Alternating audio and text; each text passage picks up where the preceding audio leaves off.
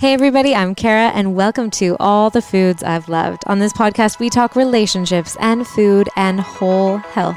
And together we explore what it looks like to live a fully connected and embodied life. You're going to be given permission to get messy, and just like in the kitchen, you're going to be given permission to invite people into the mess.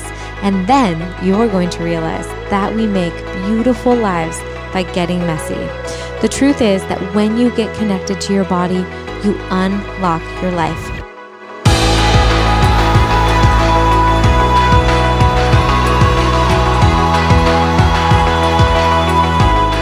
Hey everybody, I'm Kara. Welcome back to another, but a short episode of To All the Foods I've Loved.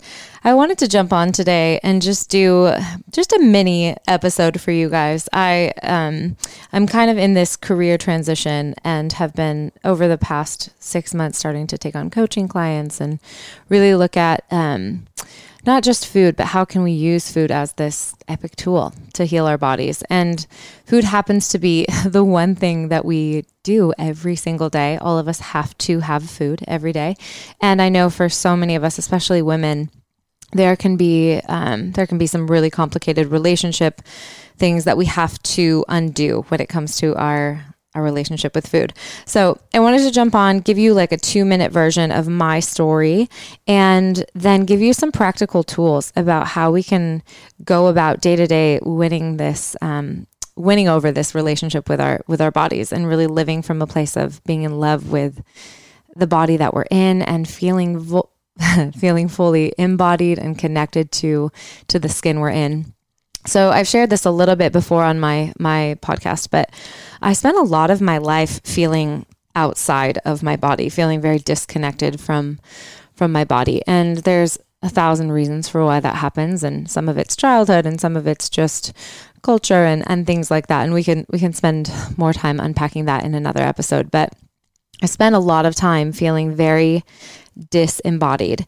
And I spent the majority of my teen years and 20s, most of my 20s, really struggling with my relationship with food. And when I say that, I'm always hesitant to say I had an eating disorder, not because it's not true, but because it was so multi-layered and complicated and convoluted that it's difficult to say that I just had this one eating disorder. But I lived over a decade of my life with incredibly disordered eating patterns. And for me, a lot of that was, it was a coping mechanism for the inability to process my emotions correctly. So a lot of times when I would have a hard time emotionally, I would project that onto food, and whether it was starving myself or eating too much and going on a binge or whatever it might be, I used food really as this tool to disconnect from myself. And I ended up moving to California and working in food. I became a chef when I moved out here and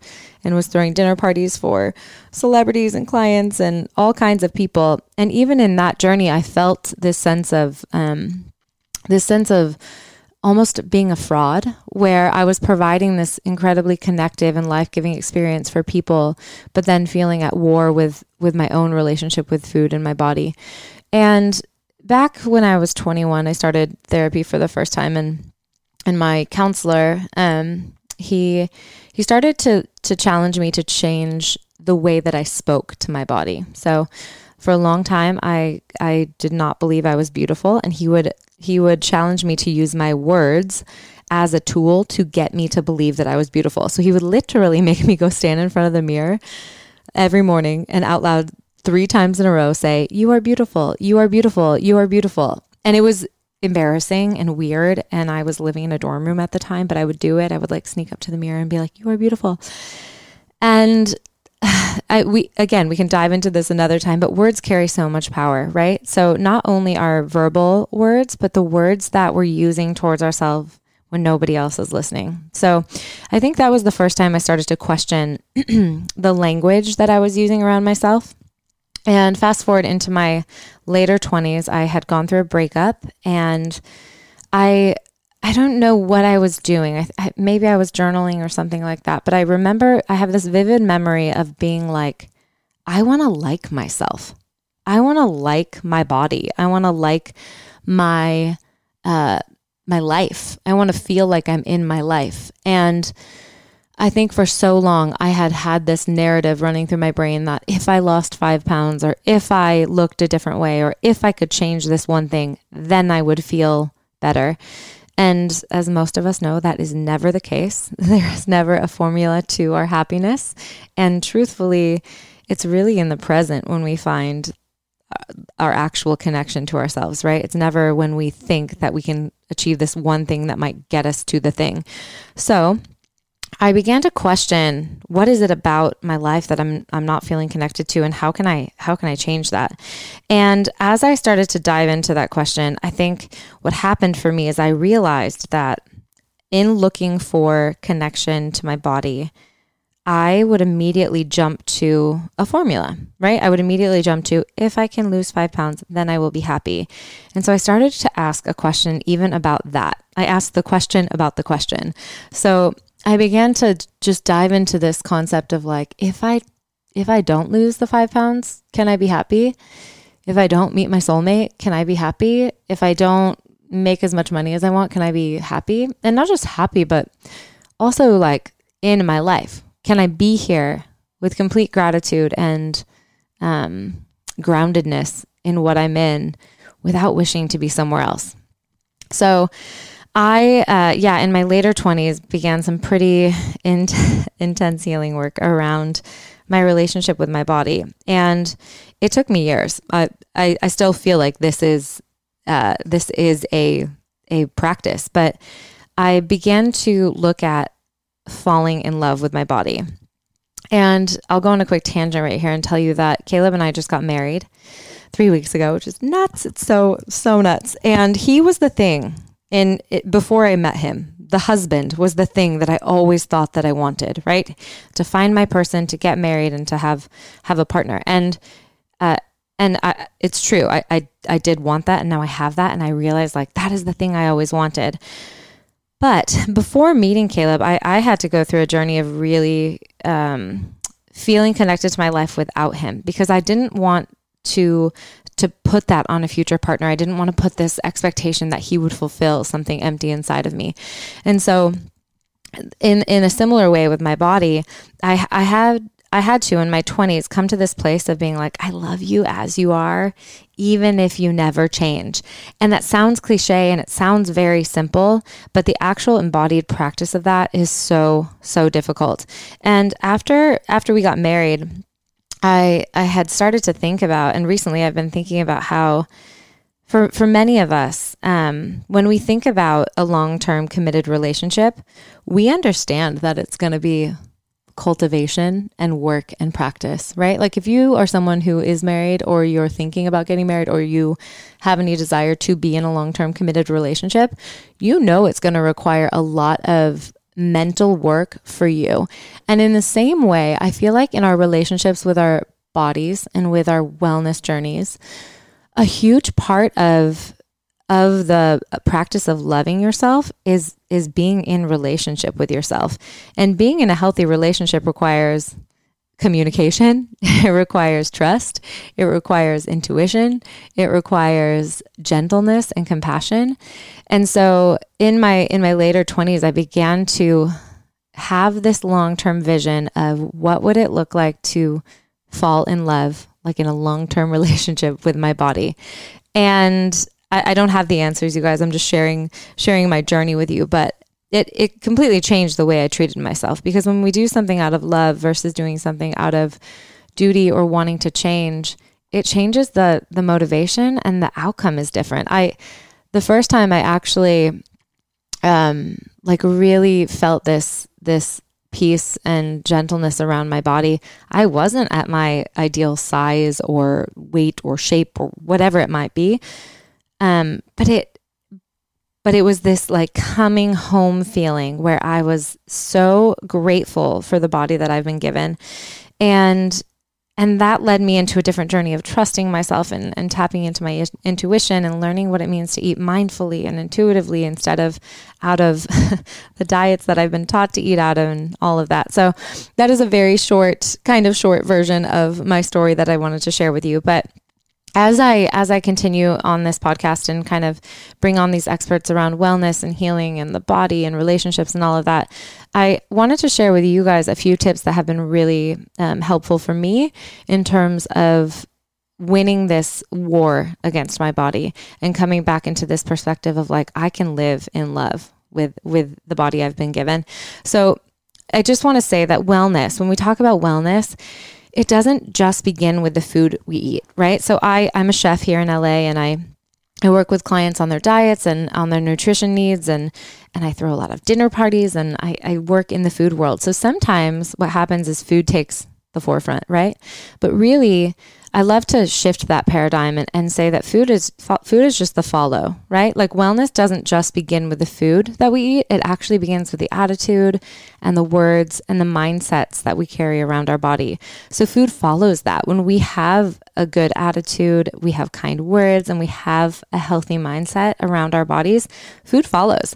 So the first tip that I have when it comes to changing our perspective and creating this loving relationship with our bodies is, number one, falling in love with you is a daily practice. Just like any relationship, you must nurture the flame, right? So I already talked a little bit about this, but to fall in love with something and to stay in love requires daily practices. So when it comes to your body, speaking kindly to it often and thanking it for digesting and marveling at the fact that it is a wondrous thing that is always there to protect you, and really creating this in your words and in your thoughts, this trusting, intuitive relationship with your body. So that's number one.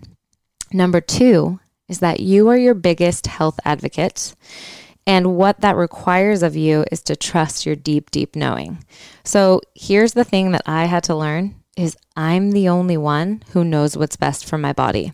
Granted, that does not mean that we throw out wisdom and insight and experts. It means we listen to them and then we ask our bodies, hey, do you agree with that? Like, does that feel good to you? There's so much information out there. I'm even bombarding you with more probably around any kind of diet, any kind of lifestyle, any kind of food, like don't eat gluten, do keto, whatever it might be. And what you have to learn in your life is that you are your biggest health advocate and your body knows what you need.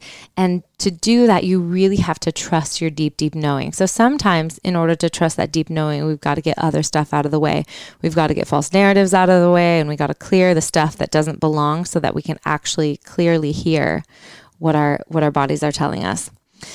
Number three, my tip for falling in love with your body is that learn to identify not only what, but how and why you eat.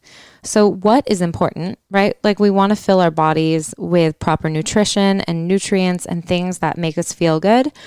But we also want to ask questions around how and why we eat what we eat. So for me, like I shared in a little bit of my story, is a lot of times I was eating because I was coping with some emotion I didn't want to feel. I was like stuffing down a feeling that I didn't know how to process. And so food wasn't really about nurturing and taking care of me. It was about how can I suffocate the feelings that I don't want to feel. So learn to identify that. And if you are someone who's stuck in that cycle of emotional eating and binge eating and whatever it might be, I feel like a big piece for me that was helpful was learning to remove the judgment around that. We're so quick to judge ourselves and shame ourselves and feel like I shouldn't have done that. I shouldn't have eaten those 16 Oreos or whatever it might be.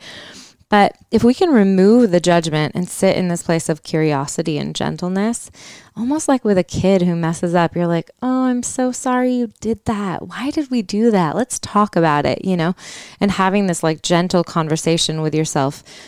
And for me, yeah, again, just my experience, but that was incredibly helpful to be able to have this conversation almost with little girl Kara. Like, what are you so scared of? Like, what are you so scared of that you feel like 16 Oreos is going to solve the problem? So that's my third tip. And my last tip, number 4, that I'm going to share with you in terms of creating a life that you love and falling in love with the body that you're in is learn how to create positive experiences around all of your meals. For me, this was the key to gratitude around the food that I was eating. A lot of times those binges or even the starving yourself or whatever it might be when it comes to disordered eating is done in secret. And it's done in an environment that's not very positive. So for me, when I started to practice, like daily, choose this, and I failed a lot. But when I started to practice creating a positive environment around my meals and a positive experience around my food, it really shifted things for me. So for me, what that looked like is I'm such an extrovert that I chose to eat with people, or even if I was alone, I chose to FaceTime somebody and share a conversation while I was having food. And that elevated this experience of food for me. And if I was alone or even with people, I enjoy eating in beauty, as I think most of us do. So finding beautiful dishes and plating your food really well and actually visualizing it and seeing it as this piece of art that gets to nourish you, and choosing to have this positive experience around your meals, it slows you down. It reminds you to eat out of hunger and not another emotion.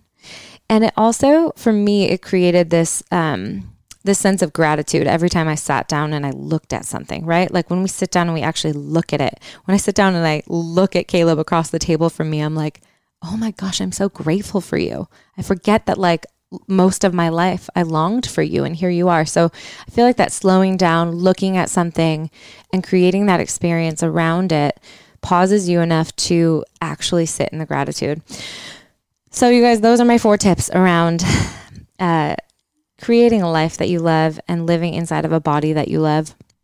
I'm so thankful for you guys for listening, and I would love to hear from you. So make sure, if you don't follow me on Instagram, please do so we can connect. My Instagram is bykaraelise.com, and DM me. Tell me some of your own journey with food and coming back home to your body and what that's looked like. I would love to hear from you.